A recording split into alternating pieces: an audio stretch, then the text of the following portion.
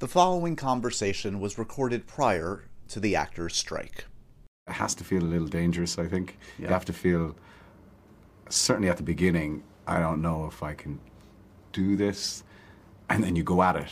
And that drives it, that gives you the hunger and the energy to go at it.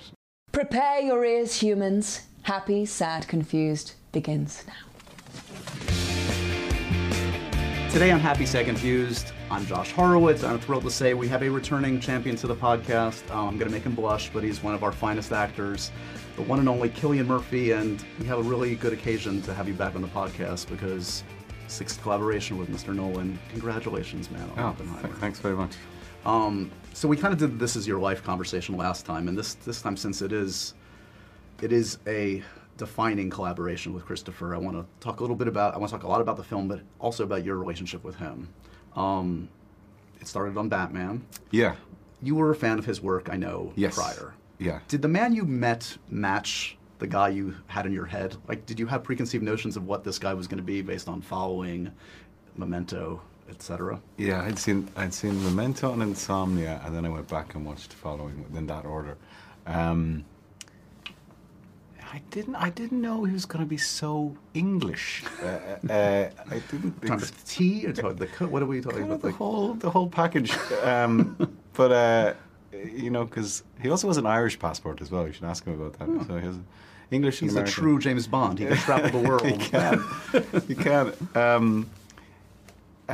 I was, struck immediately by, I guess, his brain. Yeah. It's kind of phenomenal. The first time I met him, just to give you a bit of context, was, God, it is 20 years ago, and I had just done 28 Days Later, and it had come out in America, and it made a bit of money, and it kind of done all right. Yeah. And then Chris had seen it, I think, and we met in Los Angeles, and we sat down, and we just talked about movies. For a few hours, it wasn't just a brief meeting. It was a really, really good chat, and we really connected. I mean, he knows way more about movies than I do, and I think he's probably watched every film. I'm going to put him to the test after Ask you. him. Yeah. Ask him any film, and he'll have seen it in the cinema. And we got on, and we had a good laugh, and then he's also really funny. Dry. He's very funny. Yeah. So then he asked me to audition for Batman, which I always thought was a kind of an absurd idea. I think secretly he did as well. He thought I was, not right for it. But we did the test, and it was the full production values. Like we shot on 35. They had the set and everything. The old school that they don't do anymore. Yeah, it was the real deal. And I prepared for it, and for me, it was just to get to be directed by Christopher Nolan when I was a young actor, Sure. And I loved the experience of it, but I kind of thought that might be it because, I didn't see myself as that character. And then, as he does always, he called me out of the blue, and he said, "Look, that's not going to work out for Batman." And I thought, "He's got to be Christian Bale." And I said, "Yes, that makes complete sense." And then he said, "But there's this other character." And that's kind of how it started. Is playing a character through 3 movies that is wearing a bag over his head more or less fun than it appears? Is it just about what I would expect it to be? I think it got progressively more bag heavy as the trilogy went on. It's masochistic. He's just like, let's really put him to the test. Yeah, I wear a bag on my head in Inception quite a bit as well. There's water involved too. Yeah, off a bridge with a bag on my head into the water. He's confusing you with Tom Hardy, who likes to have his face covered. He really enjoys it. I mean, every actor loves a mask, I suppose, but Right. 4 movies. I do remember when he called me up for Dunkirk. That was the first question I asked him. Does this feel like penance? He's finally he's absolved himself of those wrongs that he's done to you in the past by giving you really a tremendous opportunity, and you more than meet the moment in this. When you get the call from Christopher that he wants you involved and he wants you to be Oppenheimer in Oppenheimer, does that kind of rekindle like those early experiences when you get like a job like, oh, this is that magical feeling that I'm chasing. Yeah, it's one of those, like very, very infrequent, very special, moments that you will never forget in your life, and this was definitely one of them. And again, he does it in such a way that it's quite a shock to your nervous system because it comes out of nowhere. Right, he's not just get a priming call. you. It's just no, and the script is written. He's got it, and then he just called and said, "I'd like you to play Oppenheimer." And it's a very strange. It puts you into a very strange sort of. You get incredibly excited and incredibly terrified at the same time. I was going to ask you about fear because I mean, look, you've been front and center in some major films. Obviously, you've done every kind of movie, every budget level, but that never goes away. That even in the hands of Christopher, who is going to take care of you. Yeah, I think it would be dangerous if it went away. Honestly, Yeah. I think if you ever were cruising in your career and felt sort of confident in everything that you did, then there would be no challenge and no excitement and no danger. It has to feel a little dangerous, I think. Yeah. You have to feel, certainly at the beginning, I don't know if I can do this, and then you go at it. And that drives it, that gives you the hunger and the energy to go at it. Yeah. And we had a long prep period. Like he came to Ireland to give me the script in September 21, I think it was, and then we didn't shoot till the end of February 22. So it was 6 months, in effect, of me prepping and going over to LA and doing camera tests and makeup tests and costume tests, and then working very closely with Chris on the kind of development of the character. So I had a long period. So the sort of terror sort of morphs into like just focus. Right. Then you get this really crystal focus on what you have to do. And then, I mean, the fact that it's Christopher Nolan, the fact that we have this history together gives you an awful lot of confidence. And the chances I'm going to be on the first Christopher Nolan movie that he just swings and misses at is very unlikely. very, very unlikely, yeah. I mean, he specializes in protagonists that are conflicted, clearly. I mean, and there is no greater conflict than what Robert Oppenheimer faced, facing the moral quandary of moral quandaries. Rich material, to say the least, for an actor. I mean, how do you track? I mean, this is a massive undertaking in every way. I mean, the scale is huge, and yet it is, like all his films, very intimate too. We are close to your face. We are in your head for much of this film. Was it tough to kind of track the progress, the back and forth? I mean, were you shooting in sequence? What were the challenges once you get into production of keeping your eye on the ball of who this man was? Well, the first thing to point out was that the script was written in the first person. Right. So I knew very quickly that it was going to be subjectively told through Oppenheimer's eyes, and everything in the color segments of the film, which are the kind of majority of the film, are seen through Oppenheimer's eyes. Right. And then the black-white segments are through, obviously, Strauss's point of view. So I knew that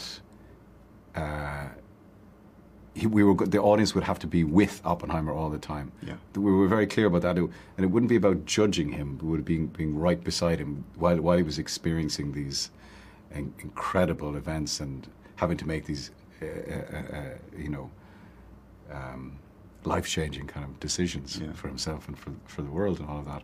And in terms of going at it, you mean on set in terms of after the prep? Well, I'm curious because, like, I mean, for instance, are the IMAX cameras still huge? I don't know if he's been able They're to. ginormous, yeah. So, and a lot of it is, as I say, like on your face. Yeah. And talk about focus. You were talking about focusing before. This must call upon all your faculties to kind of like really laser focus and be in the moment. Yeah. With this giant apparatus, like very close to your face. You do get used to the IMAX cameras after a while, you know. Yeah. It does, and the way Chris always shoots it, it's him and Hoyte, Right. and the boom op, and that's it. It's always one camera, and there was no Steadicam, there's no cranes. They were very old school in this, they wanted to go get rid of all the toys for this one and go right back to basics. That's a decision they made aesthetically, himself and Hoyte, from the beginning.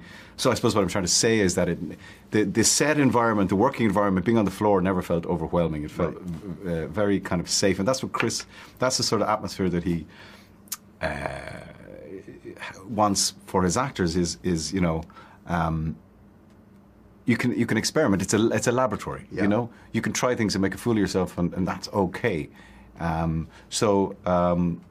I've always felt that with Chris. You know, I've always felt incredibly safe working with him and trying stuff out. And he's an incredibly collaborative director, and particularly when it's come from his massive brain. He's a writer-director at first. He's not just like a director for hire. These are like, he feels these in his bones. Yeah, and you know, he kind of is. It's almost like he's engineered the script in his head already. Right. You know, he knows frame by frame, shot by shot, how this thing is gonna end up. And when you shoot a Chris Nolan script, that is what you see on screen. But he can't approximate. You can imagine it. But I would imagine. I was going to ask you. You've seen the finished film by now. Yeah. So you had the experience on set, and it was occurring to me when I was prepping to talk to you. Like, for instance, I think about like the final scene between you and Pete Postlewaite in Inception, which on set, between the two of you, must feel very intimate again. Yeah.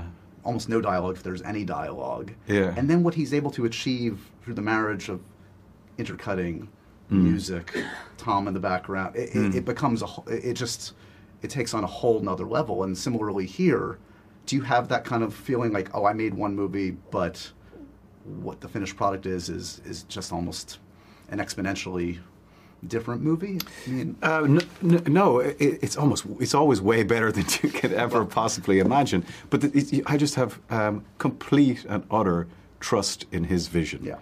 You know, I always have done from the very beginning. He's so accomplished, and he understands every single facet of the movie making business. Right. You know.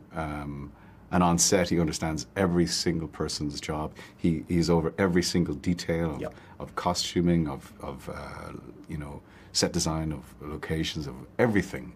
So you feel completely confident in. On Inception, for example, was such a complicated script, and you know.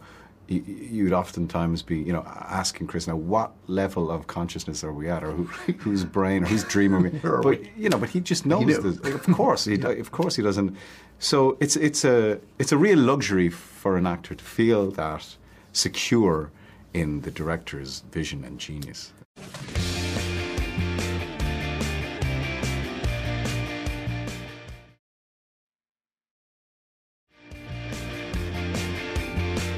the cast is, I don't even know what adjective to use about the cast. The ensemble is remarkable. It reminded me of like growing up, like back in the heyday of like Oliver Stone movies, like JFK and Nixon, where like every bit part was by like movie stars but great actors. Yeah. And it can somehow work, and it works here.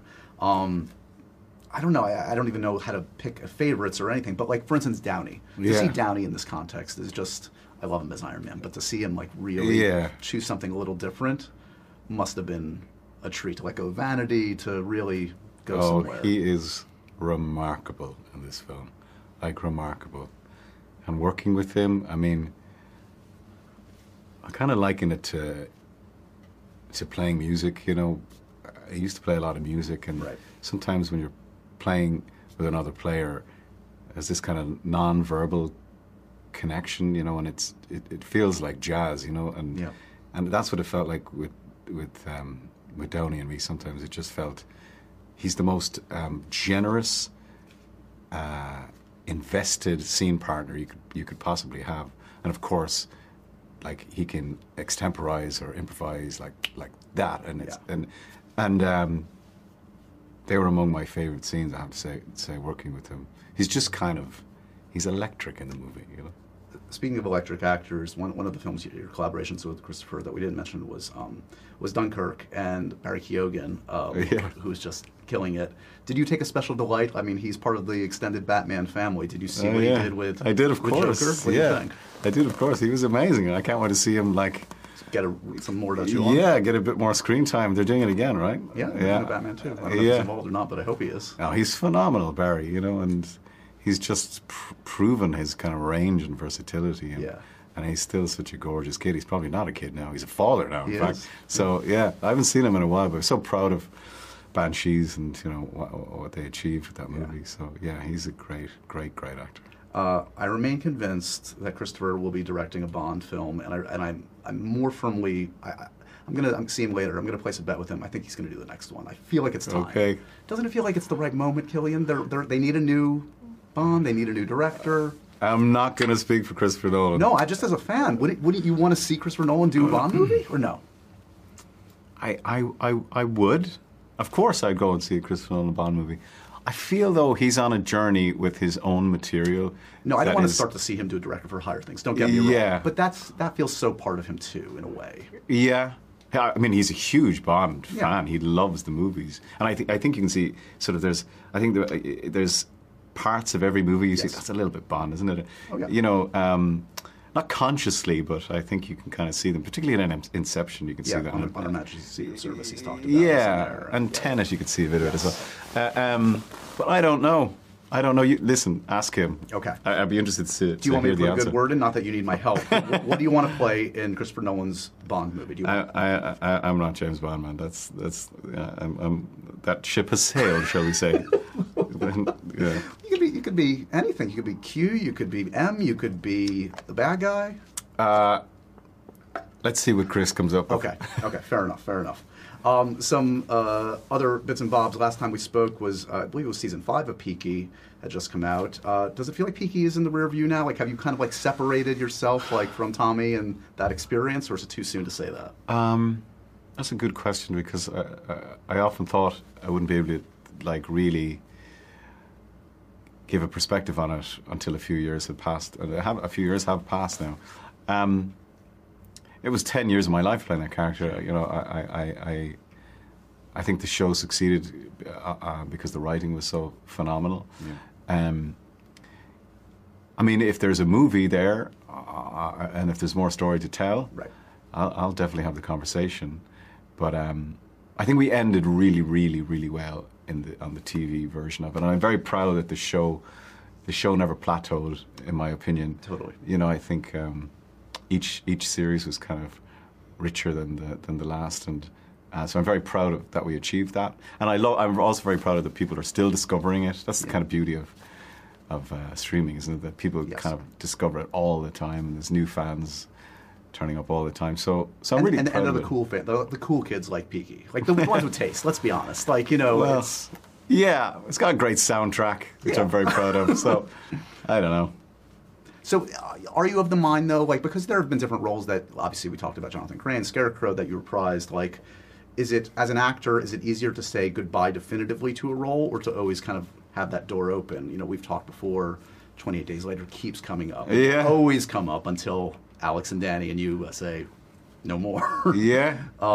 Like, for instance, is that door still ajar? Oh, it's certainly for me. I mean, I'd love to do. I think it would have to be 28 years later at this stage, really. We're getting closer to get away We're all with feeling it. a little old now. Yeah, I think realistically, because that movie, God, when did that 2000 that came out? Right, yeah. So. Oh wow, yeah, we're not so far off. No, we're not that far off. I'd love to. But that's not an exclusive or anything. I think you know, there needs to be a script, and Danny needs to find the time, and Alex needs to feel that there's more story to tell.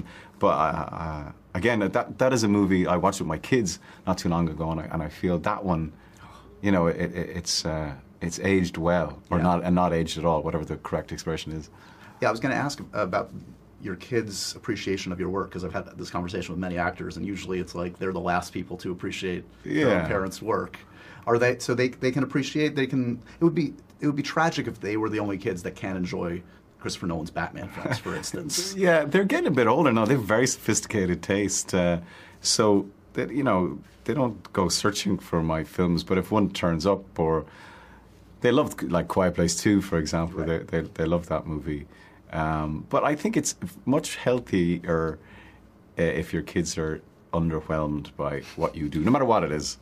I think that's, you know, that's a healthy dynamic. Too much hero worship is a little problematic. You don't need that. So you don't have to worry about that. No, I definitely don't have to worry about that. Yeah.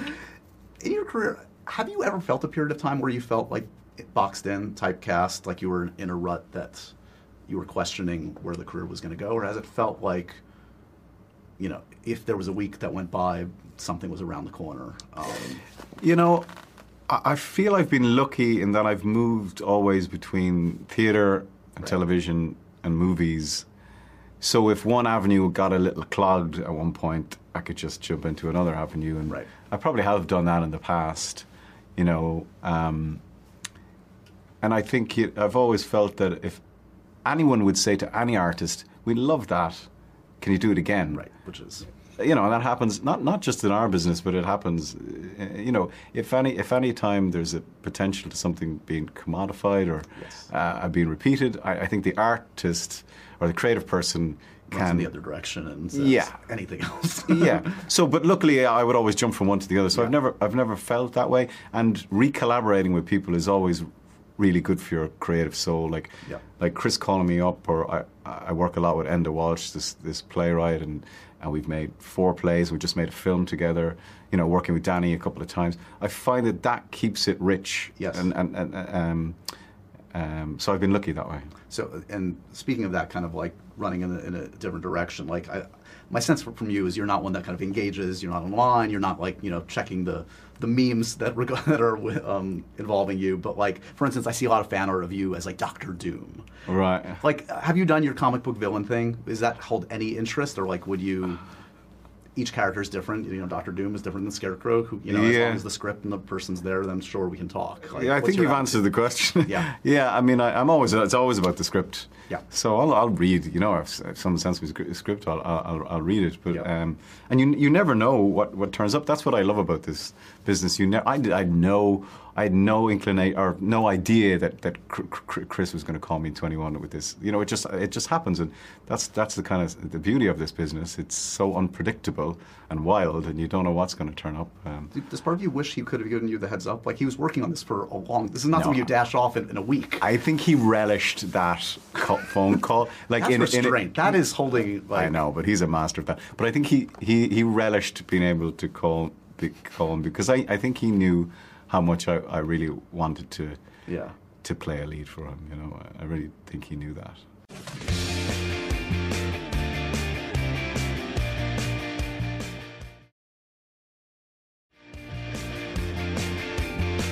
You did do some theater here in New York. Yeah. Right before the relatively right before the pandemic. 2018. That's right. Yeah.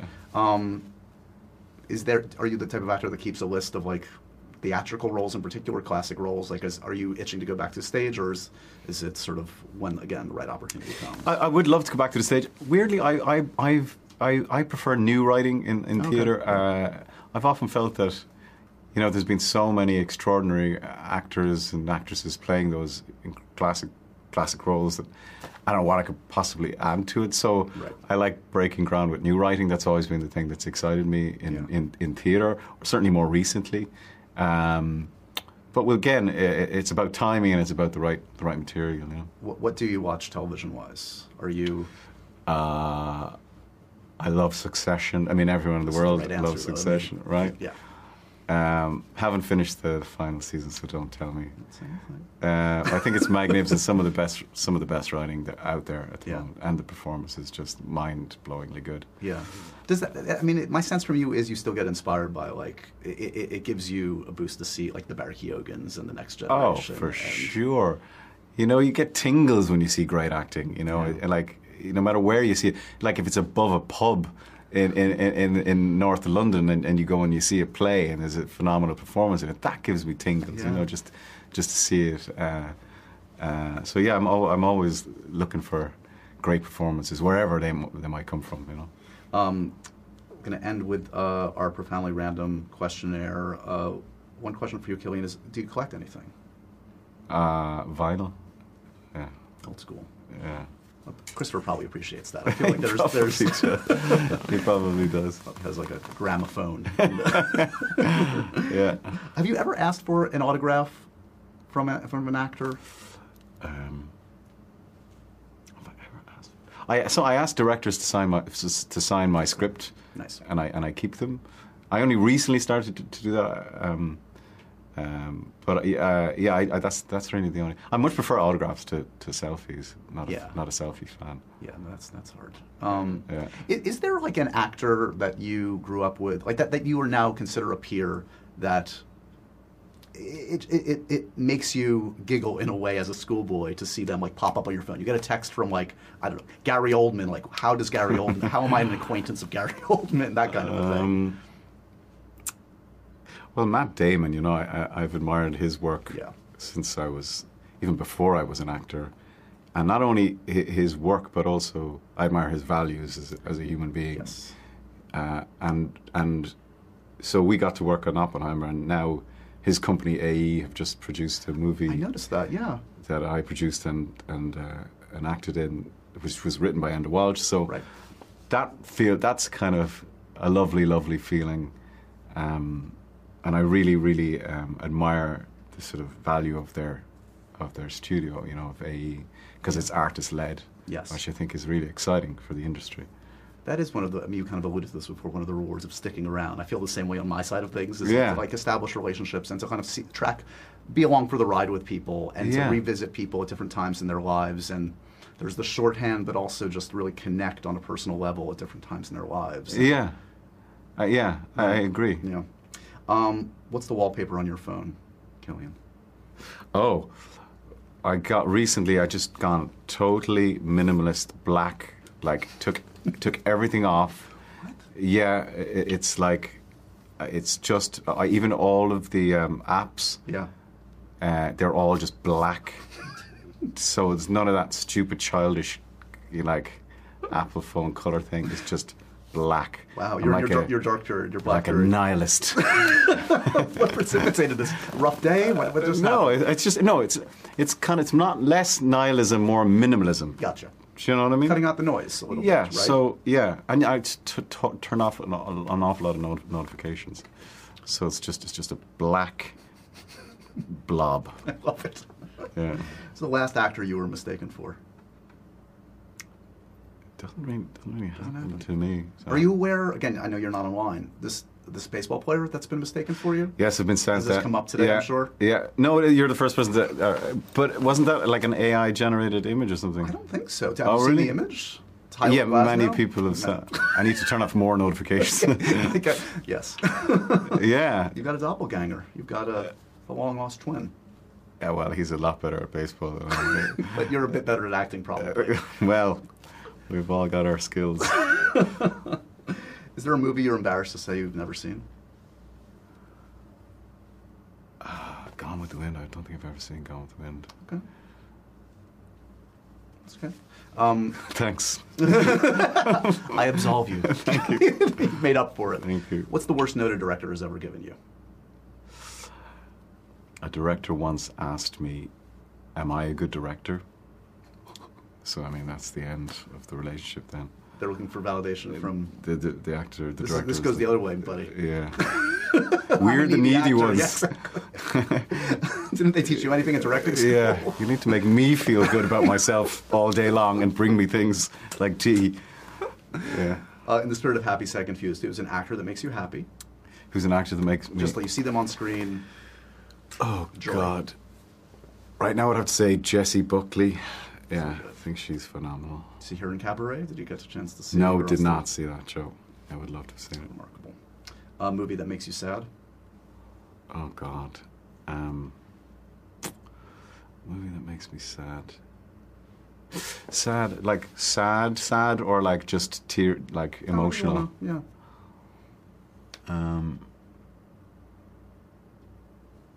There is one that recently did that to me. I can't remember. I remember seeing Interstellar since Sure. It's a Chris Nolan junket.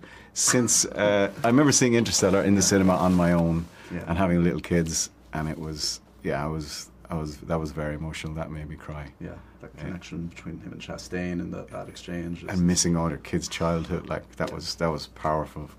And a food that makes you confused. Most important question. A food that makes me confused. You see it on the menu. You see it come out. I don't get it. Oh man, You guys are crazy. What's up with that? I don't. what's the Japanese food where they fry everything? Like Tempura. they fry the tempura. Yeah. I don't, No, not a fan of that. anything fried, deep fried. Is That's good. an American thing, really. Yeah, isn't we're it? disgusting that way. I Yeah. apologize. It's in my bones, it's in my DNA. I can't help Yeah, what I am. not a tempura guy. Well, you're going to live a lot longer than me. Anything I should put a good word in with? I'm going to try to get you a Bond role. What's the genre he should take on next? What's the kind of film Christopher Nolan should do? Does he have a comedy in him? Does he have musical? He is very funny. Musical. I mean, like the score for Oppenheimer. I mean, it's just out of this world. Yeah. I don't know if he has a musical in him. Don't know the answers to that.